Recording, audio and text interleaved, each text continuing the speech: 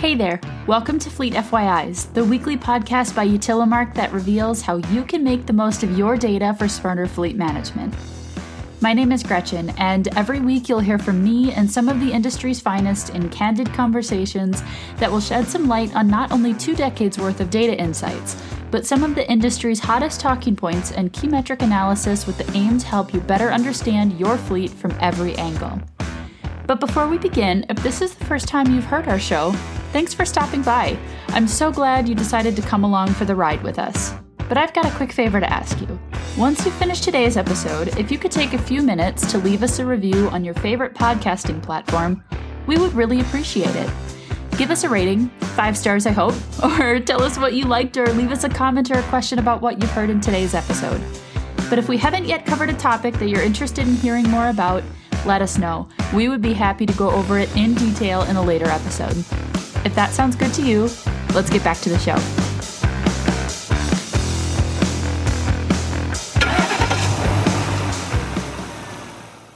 Hello, everyone, and welcome back to another episode of the Fleet FYIs podcast. I'm so glad that you could all join me for another week. We are always so happy to have you tuning in for another chat about what makes the fleet industry tick.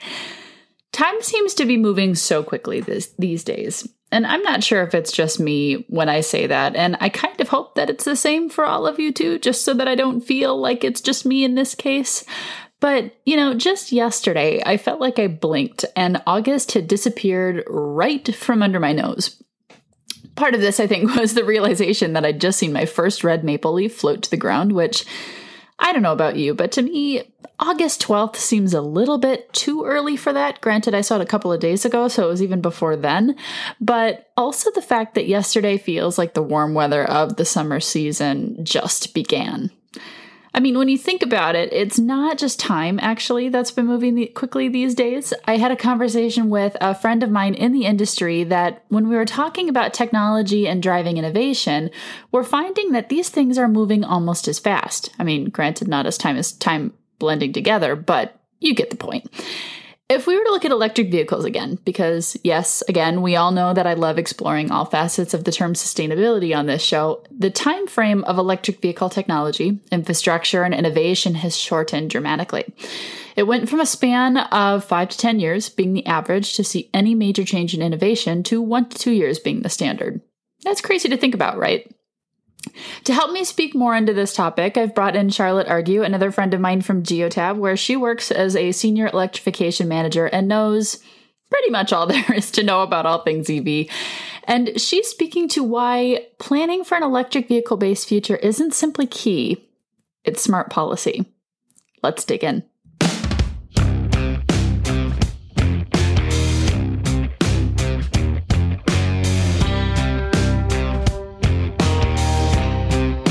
So today we have with us Charlotte Argue, a senior manager of fleet electrification at Geotab. Hi, Charlotte. How are you? Hi, I'm doing great. Thanks for having me. So let's get acquainted to start out with. I mean, we've spoken before, you and I, but can you tell our listeners a little bit about yourself and what you do at Geotab? Yeah, absolutely. So I got involved in electric vehicles fairly early, around 2009. And at the time, I was working at a nonprofit in Vancouver, in Canada, helping to deliver clean transportation and fleet programs. And it was just about the time when some of those early automakers like Mitsubishi and Nissan were talking about releasing their first production electric cars. And that kind of got me hooked in, so to speak. So I spent the next decade mainly focused on supporting EV adoption for both consumers and for fleets. And then I joined the EV team at Geotab a couple of years ago. And part of my role as an EV thought leader is taking telematics insight that we have to really shed light on unanswered questions around fleet electrification. So things like how many fleet vehicles could go electric today without changing the route or their duty cycle? How quickly are EV batteries degrading? How does temperature impact their range? So I work a lot with our data team and then also our communications team just to be able to share some of those insights publicly. And then I'm also involved in a number of global initiatives, collaborating with others working in the EV space. Sure. And let's get the big question out of the way first, because I'm sure everyone's dying to know. But do you think electric vehicles are the future? Are they the future? I would say yes. Are they the only vehicle technology of the future? That's highly unlikely. I do think that they'll be the dominant fuel type, at least for the foreseeable future. I really do think there's a momentum behind EVs where there's really no turning back at this point for a number of reasons, and that will include government policy and the current investments out there. But if you simplify it down, there's a really simple reason why I also think that they're going to do well. It's just that they're a better technology overall than combustion engines. So batteries and charging, they'll have to continue to evolve and improve, but the actual use of an electric motor to propel a vehicle makes a lot of sense. Mm-hmm. What do you think would be its biggest competition then if we're talking about internal combustion engines or like a different alternative fuel source? Well, all fuel sources are going to have to move towards decarbonizing. And that's just, the reality that we have with climate change and with policies and trying to meet certain emissions targets. So I think battery electric and then hydrogen electric in certain applications will likely be used. There's also other fuel types like renewable biodiesel where there'll probably be some areas where that makes sense. So it could be a combination, but the fossil fuel based, typical gas, non-biodiesel gas and diesel will likely be phased out. Interesting. Yeah, I was looking into alternative fuel the other day, and just for a bit of context, I love a good rabbit hole when I can find a bunch of information on a topic. And e-fuel was one of the biggest pieces that I had looked into just for the ability to potentially decarbonize the internal combustion engine. And I thought it was fascinating. And they were saying that, comparing to EVs, right, you're looking at less efficiency, but could potentially be a way to, quote unquote, and we're going to get very cheesy here, save the internal combustion engine for all of the gearheads that are listening to the podcast and all of that sort of thing. I don't know. So I think it'll be interesting, to monitor what's coming out and then how it's actually adopted. And then if the efficiency is the same, because I've heard from a lot of people, that the efficiency of EVs and the efficiency just of the battery itself is going to be superb. Do you think? Yeah, I mean, that's what are they trying to save with a combustion engine? There's a lot of moving parts and a lot of things to break down and a lot of efficiency loss with heat and that. So, I think that's a big part of the reason why electric motors and EV technology just has such a compelling argument in this space. Absolutely. So if we look at this, then Charlotte, from a global perspective, how does the EV market look today compared to, say, even 5-10 years ago, right? That doesn't seem like a massive time frame, but in terms of technology and innovation, that's, a ton of time to look at the changes in a market like EV. Oh my goodness. Yeah. It's almost unrecognizable. So in 2020, globally, we hit over 10 million EVs on the road. And 5 years ago, I believe we were still under 2 million. So there's been a pretty significant jump in just the overall stock. 10 million is still only about 1% of our total global stock. So that might not feel like a lot, but the trajectory is certainly steep. Electric vehicles, it's one of those disruptive technologies that you kind of don't realize how quickly things change until they have. Everything has changed. What hasn't changed? So the vehicles on the market, you used to have a choice of less than half a dozen, very limited options. Now, essentially every major automaker has multiple EV models. There's dozens of new models coming out every year. So, the consumer choice for both private consumers, but also fleets is completely different. And we're on the cusp of a huge growth in the commercial vehicle options as well as for medium and heavy duty.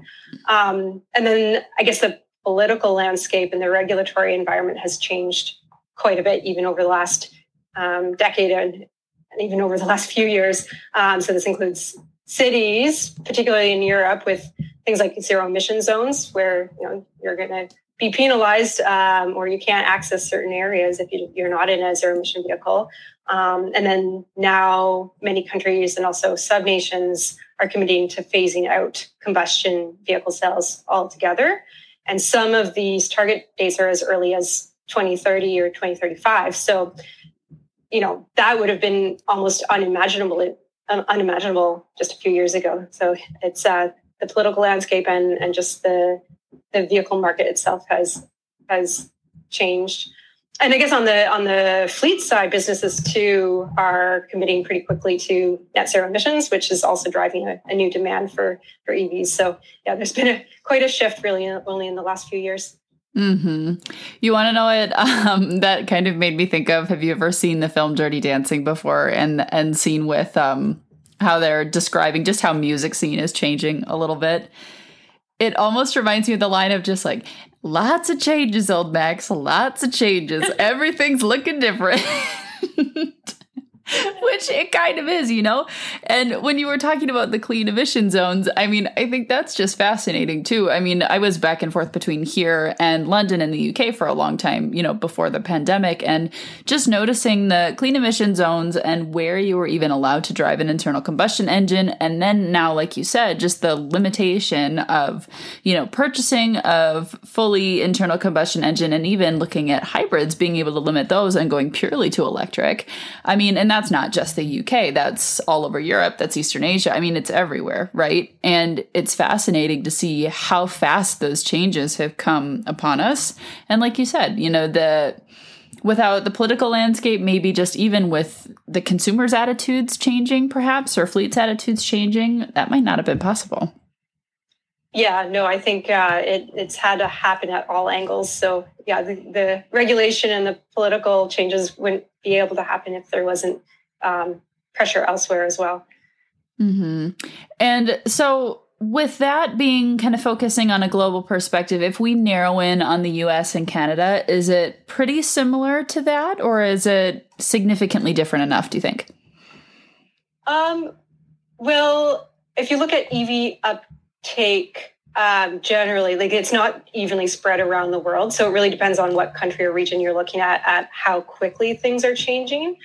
So if you take US and Canada and compare them to parts of Europe, like we're behind. I mean, the US, I think, is about 2%, in Canada, just over 4% of new sales being electric, whereas places like the UK and France and Germany, they're all over 10%. And then you have the Netherlands, which is at about 25%. And then the global leader, which everyone turns to, is Norway, where I believe they hit 75% of new car sales being electric last year or earlier this year. So You're kidding. We've got quite a bit of catching up to do. Oh, wow. Yeah, but yeah, I mean, even so, we may be a bit behind, but we're on the same path. And it does seem to have a bit of a domino effect. Like when one region kind of surges ahead, then a number of others quickly follow suit. And, we've got a global market in general. So even though not all of the vehicles that are available in Europe are also available in North America, you still have kind of the research and development. And, many models are, global models too. So there's kind of, we can piggyback off of some of that success. Mm-hmm. I always find no one wants to be the first, but once someone takes the plunge, everyone wants to follow them. If they've been thinking about it, if it's even been anywhere in their horizon, they're like, oh, let's do it now. We've seen a success story, or how we don't want to do it. And then, like you said, so many people follow suit once you have an emerging leader. But on that note, what do you think it takes for a fleet to electrify then? Because there's a lot of aspects to this conversation of electrifying, whether that's consumer or for fleet. I mean, obviously, those two sectors of the purchasing market are very different. But what do you think it actually takes for a fleet to electrify? Yeah, well, I'd say there's a number of different factors at play for fleets to successfully electrify. So first of all, you've got to have internal commitment, or it doesn't just happen on its own. Mind you, the motivator may come internally, but it may also come externally with, some of these regulations and policies or programs. But ultimately, you need to have people within that organization who are working on their green fleet strategy or their electrification strategy. Beyond that, fleet operators really need to be confident that the technology and the vehicle can actually do the job.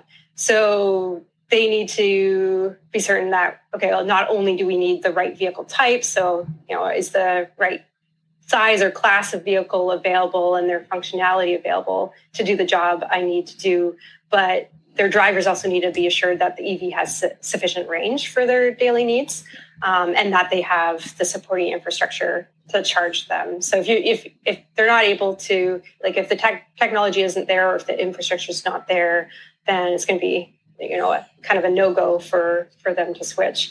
So choosing the right vehicle to replace for the right job is going to be really essential for fleets.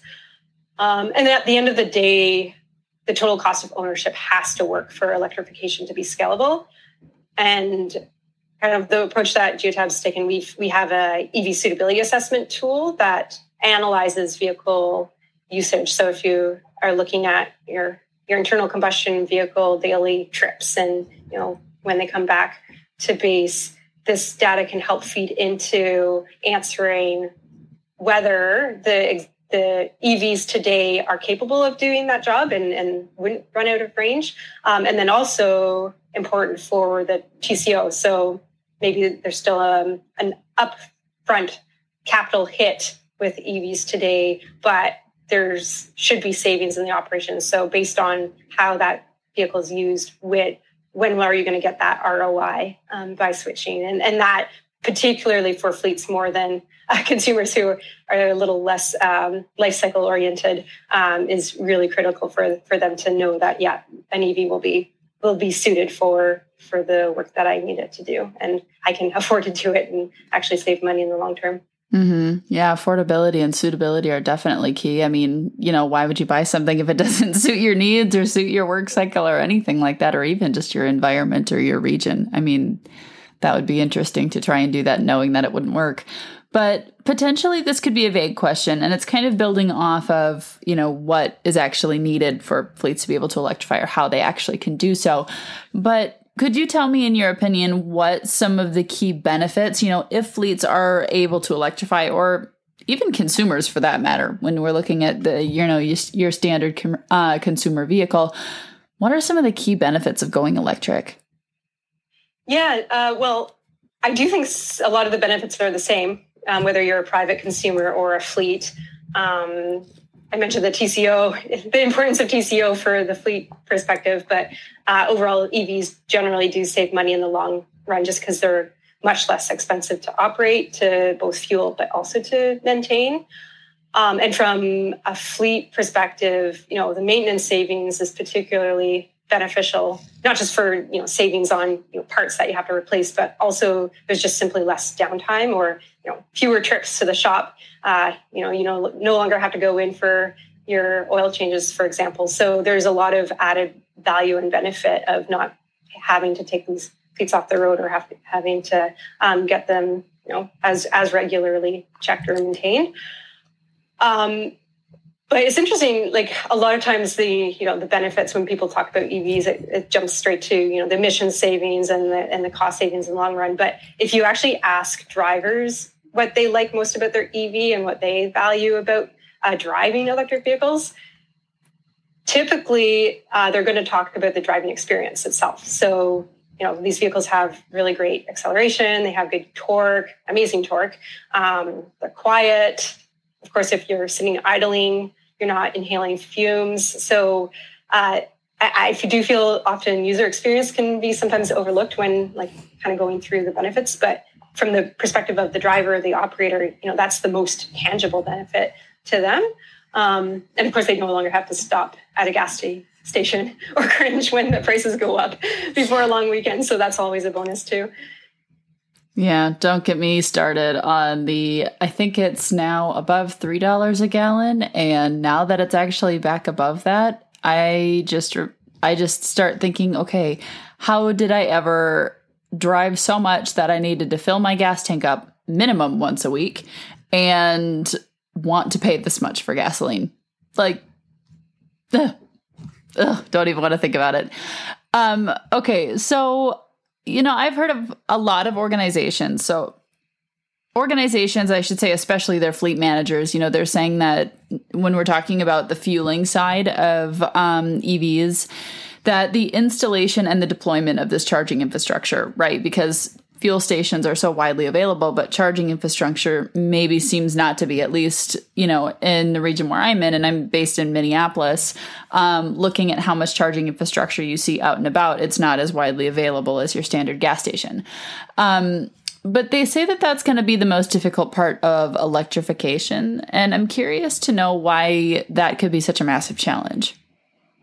Yeah, well, first off, I think we have to think of, electrification for fleets and their charging needs as very different than electrification for consumers. So, and I'm going to generalize here because it's not the case for all fleets, but for a good majority of fleets, they're not going to be relying on public charging infrastructure. So for the most part, it's kind of irrelevant on what that charging network looks like for fleets to be able to transition their own vehicles. And that's typically because, the best time to charge is going to be at either at their fleet yard or maybe at the stops that they do at their customer sites, with the exception of, the longer or interregional duty cycles. But yeah, I mean, for fleets, there's an entirely new skill set that's needed to properly design for and deploy this charging infrastructure. So even installing charging at a fleet's own facilities where you'd think, okay, they have full control over this, so this should be within, not that big a challenge to overcome. It's going to involve personnel, for example, outside of the fleet department, such as the facilities managers. So you're going to have some interdepartmental coordination that maybe you haven't needed to have before with your fleet operations. And then fleets may need to seek external expertise to actually plan for and size the charging infrastructure because it's unlikely they have these skills already in-house. And for one or two cars or maybe a small pilot, it's actually quite simple to throw in, a couple of level 2 chargers. You need a 240 volt connection, and it's not that complex. But if you're planning for, large commercial vehicles or, a future EV expansion where you may be starting with a couple of vehicles, but okay, over the next 5 years, 50% of my cars and trucks are going to be electric. Suddenly, a fleet operator is faced with a huge long list of considerations that they've never had to deal with before. So this includes maybe they have limited electrical capacity where they need to engage their utility for upgrades. They have to consider, demand charges in their region, which is related to their electricity bills. And there's ways that they can optimize the site power that's available with things like energy or load management solutions. But this means ensuring that you're choosing the right charging technology and that it's set to be scaled and sized for both your existing or planned EVs, but also for future expansion that maybe is still a little bit unknown. And then you also have to make sure that the charging is sized so that it's compatible with your fleet duty cycle. So when vehicles are parked, that there's enough time for whatever powered charging stations you're putting in for them to be completely full for the next day. So that's just at a fleet-owned facility. But then you have the question of that, well, maybe some of my vehicles are take-home vehicles and my drivers actually take them to their own home overnight. So then you have to start thinking about, well, what do I need to support these, like charging at a driver's home or access to alternative charging locations. So, and there's, it's all surmountable. Like there's proven solutions out there to make it all work. There's technologies, there's great people working on the space and great providers who are offering solutions, but it's, a very steep learning curve. So from the perspective of fleet operator and even utilities, this is new for them as well. Electricity isn't new, but electricity as a transportation fuel is new. So it's going to require collaboration with a number of other stakeholders and folks. Mm-hmm. Well, and I think a lot of this has to do with just managing your data and understanding, where, like you said, where the charging is actually going to take place, if the grid can handle it. And I think a lot of that, if you're just looking at data as is, being able to manage data just on your own in a variety of spreadsheets can actually prove to be quite difficult. And then if we broaden this to talk and then add in the electric vehicle side, not just the charging infrastructure, it makes it even more complex. And I'm curious to hear your thoughts on this. So can you tell me about the importance of monitoring additions like charging infrastructure and electric vehicles? And by monitoring that data using, say, for example, telematics, like you were talking about with Geotab's EV telematics, or for something like a data management platform? Yeah. So, I mean, data is going to make fleet operators' lives a lot easier. So most of what I've talked about so far is more like using the information of your existing duty cycles to help inform where to best place and how to best plan for infrastructure. But once fleets start to implement or deploy EVs, there's going to be a few new pieces of information that's going to be pretty critical for them to successfully manage and optimize those electric vehicles. So, I mean, the first is just knowing simple pieces of information like what is the state of charge of my vehicles, and then what is the status of whether that vehicle is currently charging or is it currently driving, and where is it located, and all of this in real time. So let's just imagine I'm a dispatch personnel, and if I knew what vehicles have what percent of charge or what range left, then I can be better at knowing which ones have to plug in or which ones are ready to do a particular route. So that can be essential information to ensure that there's not going to ever be someone stranded on a route that they actually couldn't have made. And knowing this information in real time can also help operators ensure that if a vehicle is parked and should be charging, it actually is. And in the early days of new drivers and fleets starting to implement EVs, you will see a lot, or we have seen a lot of either drivers forgetting to plug in at the end of the shift, or maybe they plug it in, but perhaps the connection didn't sign on between the charger and the vehicle without them realizing it. And then you have a situation where the next driver the following day comes to a vehicle that is doesn't have enough range for their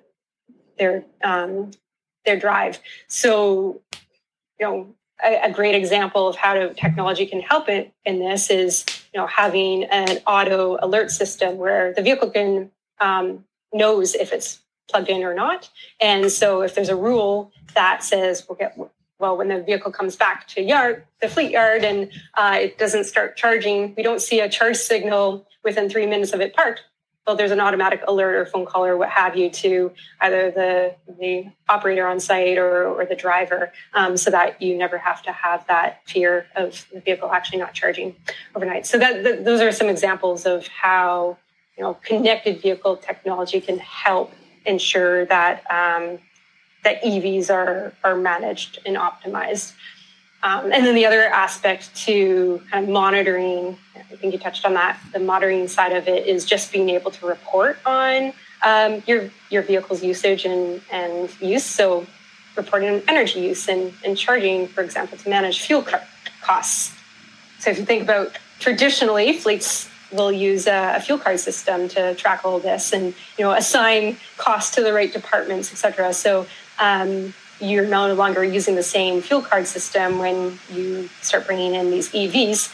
So being able to have the vehicle report on its charging events and pull that into an auto report where then, you can track costs by vehicle, but also this can allow for things like fuel reimbursement. If a driver plugs the vehicle at their own home, it makes things a lot more seamless. Mm-hmm. So how long do you think it'll be before most fleets most fleets' light-duty vehicles will be completely electric?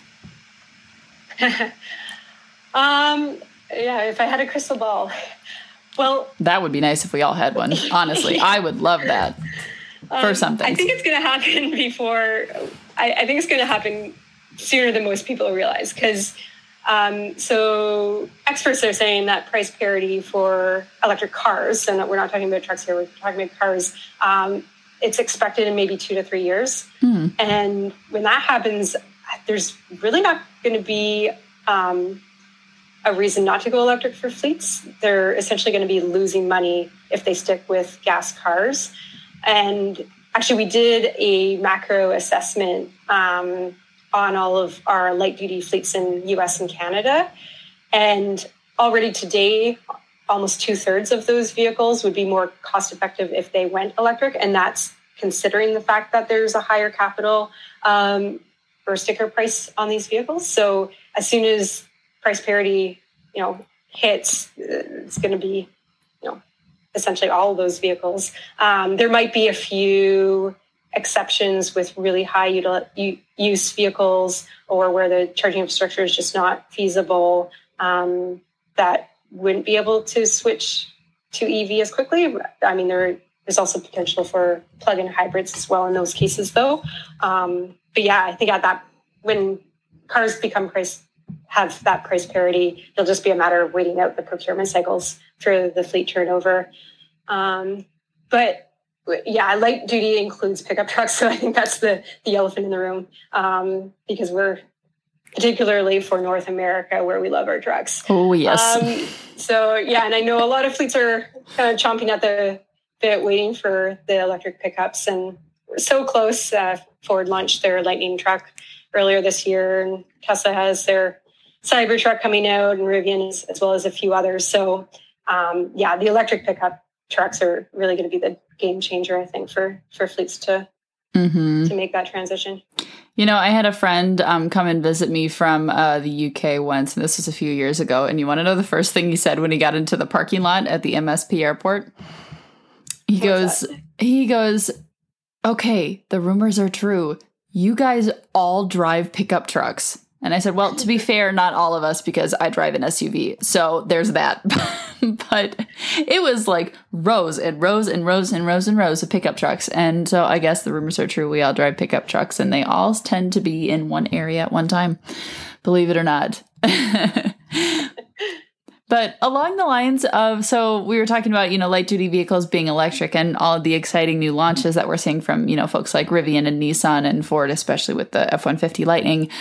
I've also heard some exciting news along the lines of Canada and light duty trucks, zero emissions cars. It's that it has, correct me if I'm wrong on this one, a mandatory sales target of 100% zero emissions for cars and light duty trucks from 2035. I'm curious what you think this means for fleets across North America. Well, I should say specifically Canada, but as they plan for the new policy change, what do you think's in store for them? Yeah, well, yeah, and this is hot off the press, well, a few weeks old, but Canada's not alone in this. So they used to have more of a voluntary target for all new sales for light duty cars by 2040, but they've increased that to 2035 and have included light duty trucks, so pickup trucks, as well as they've said that it's going to be a mandatory sales requirement. So. But yeah, as I say, Canada's not the only one doing this. California and several states have various versions of an EV sales mandate, as do a number of countries around the world. I think for Canada, this it's going to have to be accompanied by supportive policies and investments in infrastructure just to ensure it's a feasible target. But at the moment, we do have more demand than supply, and most of the existing programs and policies to date have been on the demand side. So really a sales target like this helps balance that out. And honestly, I wouldn't be surprised if many fleets are actually ahead of the 2035 sales ban, particularly as they prove out the business case. Electrification is going to be a part of many of their own sustainability and climate targets. And if they can prove out or show that they can save money by transitioning, I think that's just going to make it all the more likely that it'll happen within the next decade. So yeah, I think it'll help with the supply side, but I think many fleets may actually beat that target. Mm-hmm. That's awesome to see. I'm looking forward to it. I think it'll be really cool to see not just, a nation adopting that again, because like you said, there's a ton of nations that have already done so. But, for the folks that their biggest argument is, I don't think EVs can work in cold weather. I think it's kind of great that Canada's going first here. And then, hopefully there's a bunch of colder regions to follow that actually realize that EVs can work and it doesn't matter the region, doesn't matter the climate, they can do it. It's just, that might affect the range a little bit, but it can still work. Yeah, exactly.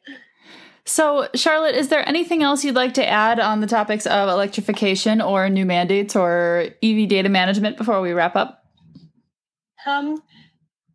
I think even though I'm optimistic about where the EV industry is heading, I'm also realistic that it's not just going to be magic, that it all kind of comes together. So there's a lot of pieces that need to be worked on. And there are a lot of people working on solving some of the challenges and the barriers from every angle. So we've got technology providers and OEMs and utilities and associations and governments all kind of working to solve this. But on the fleet side specifically, I think just fleets are such an important player in all of this. And some of the early movers and early EV adopters who are trialing it out and making mistakes and learning from these mistakes, they're really going to be the ones showcasing, how this transition is going to, not only work, but also provide a lot of value and benefit to them. And I think being ahead of regulation and being there ready for,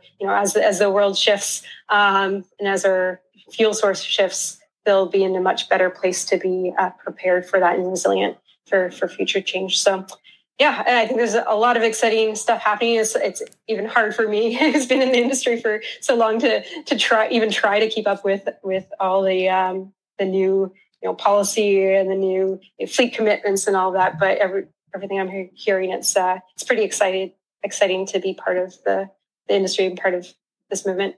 Mm-hmm. I love being able to actually witness innovation at its peak and kind of in its stride too. I mean, I think that's one of the coolest parts about being in the fleet industry itself is you get to see technology change at such a rapid pace. And it truly just is fascinating because, bringing it full circle from what we were talking about at the beginning of the show, it's changed so much in 5 to 10 years. And it'll be interesting to see, especially at the pace we're going now, how it changes in 1 year, 2 years, and then even 5. And maybe 5 might be the benchmark for being oh my gosh, this is so much more time, especially from an innovation perspective than we initially thought. Because, 2030 seems like a long time away, but really it's only about 6 years. So it's not that far to go.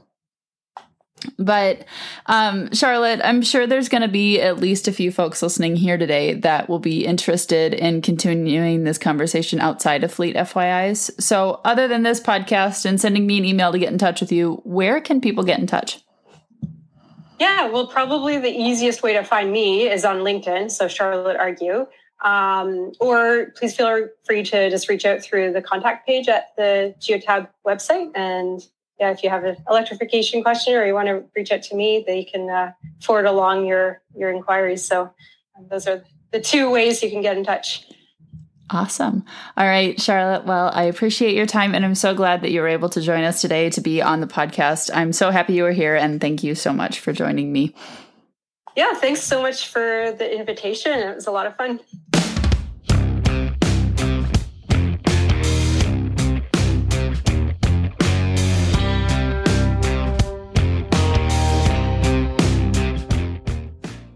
What are your opinions on electrification? I know it's not at the top of everyone's list, especially since, as I've stated on multiple occasions at this point, sustainability isn't just a single-faceted term. Absolutely not. It's multifaceted, there's many aspects of the movement, and electrification is only a small part of it. I want to know what you think. Send me an email at mention me on LinkedIn or use the hashtag UtilimarkFleetFYIs. I'm looking forward to hearing from you, and I'm looking forward to catching up with you again next week in your headphones on Thursday. Until then, ciao. Hey there. I think this is the time that I should cue the virtual high five because you've just finished listening to another episode of the Fleet FYIs podcast.